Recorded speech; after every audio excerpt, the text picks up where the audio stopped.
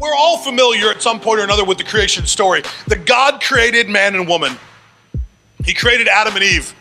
He set them aside in the garden, and first he created man. He carved him out of the dust of the ground, and he breathed life into him, and man stood up and had life and vitality in the Spirit of God. And God recognized it wasn't good for man to be alone, so he pulled a rib from his side, and out of that rib, out of the same substance, he crafted woman, and that they would be side to side, shoulder to shoulder, hand in hand. God made Adam and Eve, and he said, listen, all of this garden, everything in creation is yours. I've made you, Adam, a helpmate.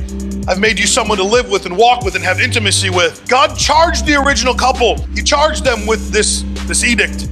He said to create and to multiply, to subdue the earth and to rule over it. He even said to have lots of babies, but don't touch that one tree. Don't touch that one tree that's in the garden that I've marked off. Don't touch that one tree that I've set aside and said, it's not yours, it's mine. And the serpent came along, the deceiver came along and whispered in Eve's ear and said, if you really want to see as God sees, that's the tree for you.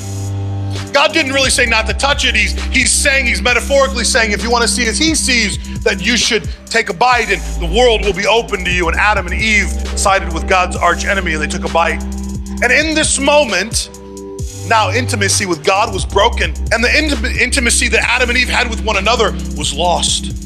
So there are two things that happen. There are two things that happen when intimacy is lost. There are two breakdowns in our personality when intimacy is lost. The first thing that we learn in Genesis is there's distance. That we start to put distance between ourselves and others, between ourselves and God. Genesis chapter 3 and verse 9 and 10 says this, but the Lord called to man, where are you? And man answered, or he answered, I heard you in the garden and I was afraid because I was naked, so I hid. See, when intimacy starts to break down, we put God and others at arm's length. And when we put God and others at arm's length, as intimacy breaks down, we hide. We hide in our shame. As intimacy breaks down and we don't want others to see us as we are, we hide away.